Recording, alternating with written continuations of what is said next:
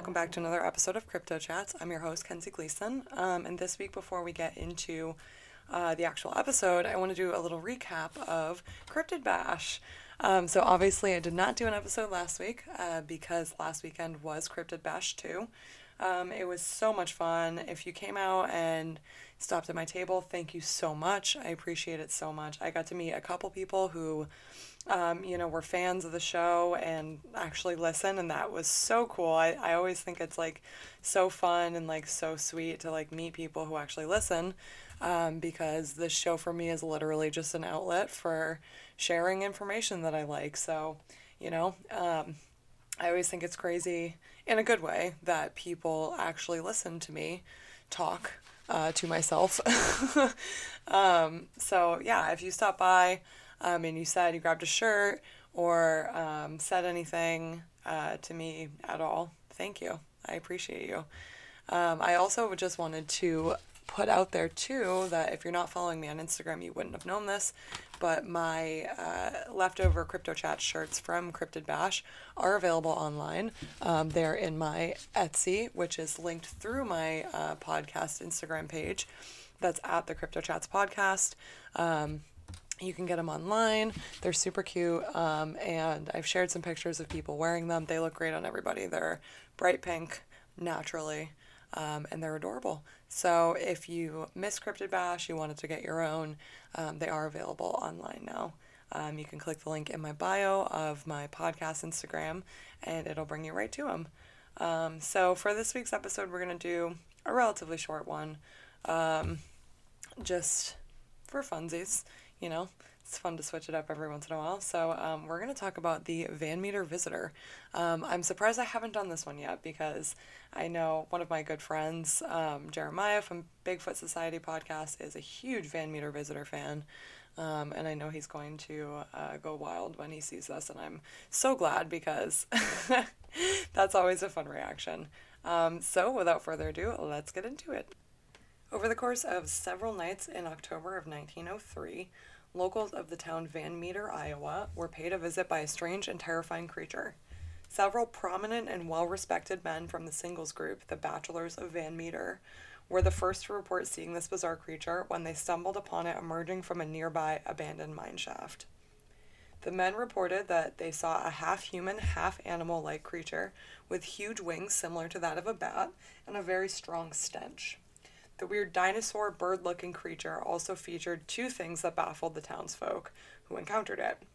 It was ridiculously fast with its movements, reaching speeds unseen in other flying critters before, and it had a horn-like appendage on its forehead that seemed to shoot off a beam of blinding light.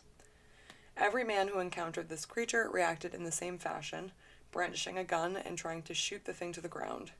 Eugene Griffiths was the first man from Van Meter to take this attempt and try this tactic to shoot the creature out of the sky as it took off from the entrance of the abandoned mine and began to circle around the building tops of downtown Van Meter.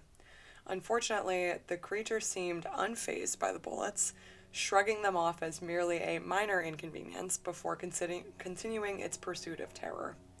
The next night, town doctor and banker Peter Dunn saw the same creature separately on his own and attempted the same course of action, shooting at the winged beast. Again, nothing happened, though Dunn was supposedly able to capture a plaster cast of a three-toed track, seemingly belonging to the Flying Terror. I did try to find a picture or any sort of evidence of that mentioned track, and I could not find anything, unfortunately. So if you have access to that, please send it to me. I would love to see it. The following evening, the creature struck again, this time waking up the local hardware store owner, O.V. White, from a dead sleep.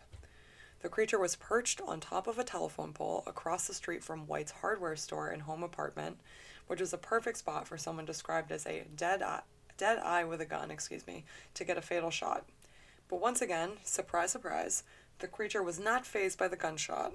At this point, to me, I would think maybe it's time to try a different tactic, because clearly the guns are not working, but simply did not work like that. So instead, the sound of the gunshot woke Sidney Gregg, who had been asleep in his store nearby. Greg did not fire at the beast, like a smart man, but instead reported a detail that no one else had included thus far, which was that when the creature was not flying, it was hopping along the ground in a similar fashion to a kangaroo.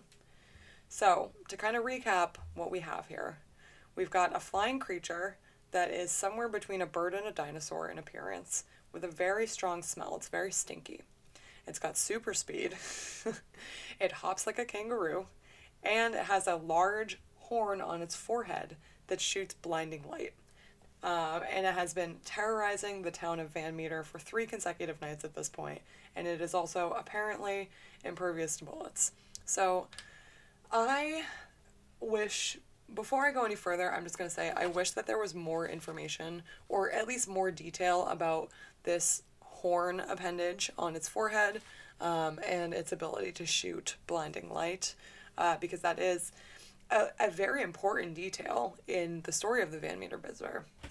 But I wish that there was more to it. I want to know more about it, right? Like, it's a really, really cool, interesting little piece of information about it, but there's not enough of it for me. I want there to be, like, a little bit more, like, did it hit anything with the light? Is it, always on, or is it just when it wants it on? Anyway, that's my thought process on that. So, moving on, at this point, the men of Van Meter form one of my favorite types of groups, a cryptid hunting posse, to try to rid the town of this bizarre creature that's been flying around scaring everyone. The group of men took up arms and marched over to the northwest side of Van Meter to the entrance of the abandoned mine shaft where the creature seemed to originate from. Upon arrival, a call sounded from the depths of the mine, which J.L. Platt Jr. described with, quote, "Presently the noise opened up again, as though Satan and a regiment of imps were coming forth in battle," which is hilarious to me. So you've got not just Satan, but also his imps. There's a bunch of them, and they're coming to fight. And the men were met with not only the creature that they set out to find, but also a smaller version of the same creature. So now there were 2, assumedly a parent and a baby, and the creatures blinded the men with the light from their horns before disappearing into the night. The men waited until morning to see if the creatures would return, and sure enough, just before the sun rose, they returned to the mineshaft entrance.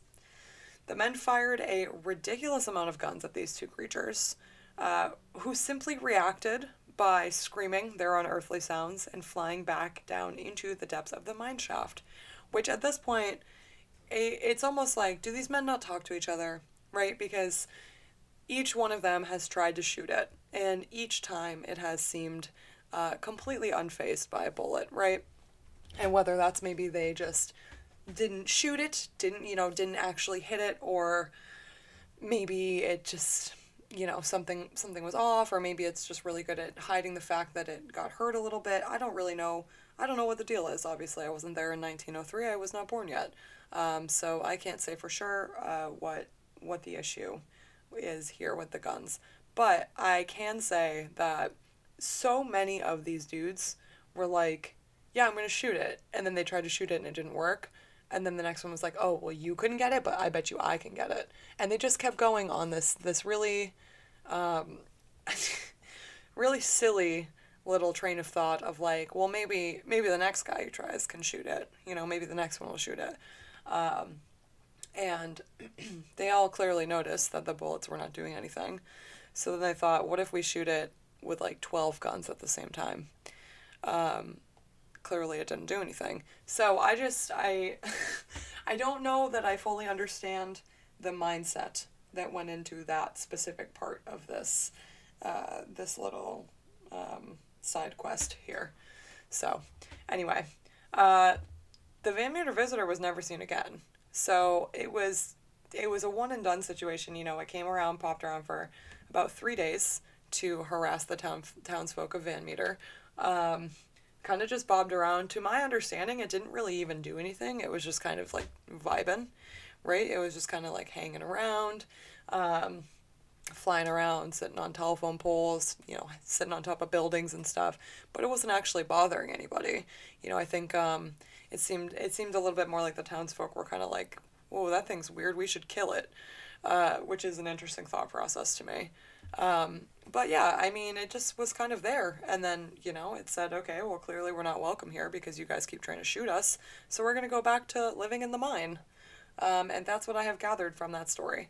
I do think it is a very interesting story. I feel like I did not find a ton of information about this encounter, right? And like for something that's like such a big part of Iowa's history, I feel like there should be more, and I feel like maybe I missed something. I don't know. But it's an interesting story for sure. I also would love to touch upon the fact that there was a group of single men called the Bachelors of Van Meter, because that's really funny to me. I enjoy that because of the fact that, like, I love, like, reality TV and stuff, and to me that really just screams, like that was, like, that time period's, like, reality TV, right? Like, these dudes were all just vibing around, like, competing for some woman's, like, hand in marriage or something, and, like, they were all just, like, pitted against each other. Like, I think it's funny. So, yeah, those are my thoughts and feelings on this encounter. I did see some theories that this creature maybe was a hornbill, which I'm not super, super familiar with hornbills as a thing. It is an exotic bird, or, a species of exotic bird. So one of the theories was essentially that, this was somebody's exotic bird that got loose, but I don't really know the history of exotic animals in the United States, so I do not know if that checks out, because this was 1903. So I'm not really sure if I could be the one to say definitively that that's what it was. But all in all, an interesting theory. And when you look at a picture of a hornbill and you look at, the artist depictions of the Van Meter visitor, it does kind of make a little bit of sense. But again, that's not my official stance. My official stance is that it was a weird cryptid, because that's always my official stance. So that's what I have for you guys this week. Thank you so much for tuning in. Next week I will have another episode for you with some really important updates as well. So we're going to get some updates next week. So make sure you tune in then. And I will see you guys next week. Thank you so much for listening. Bye.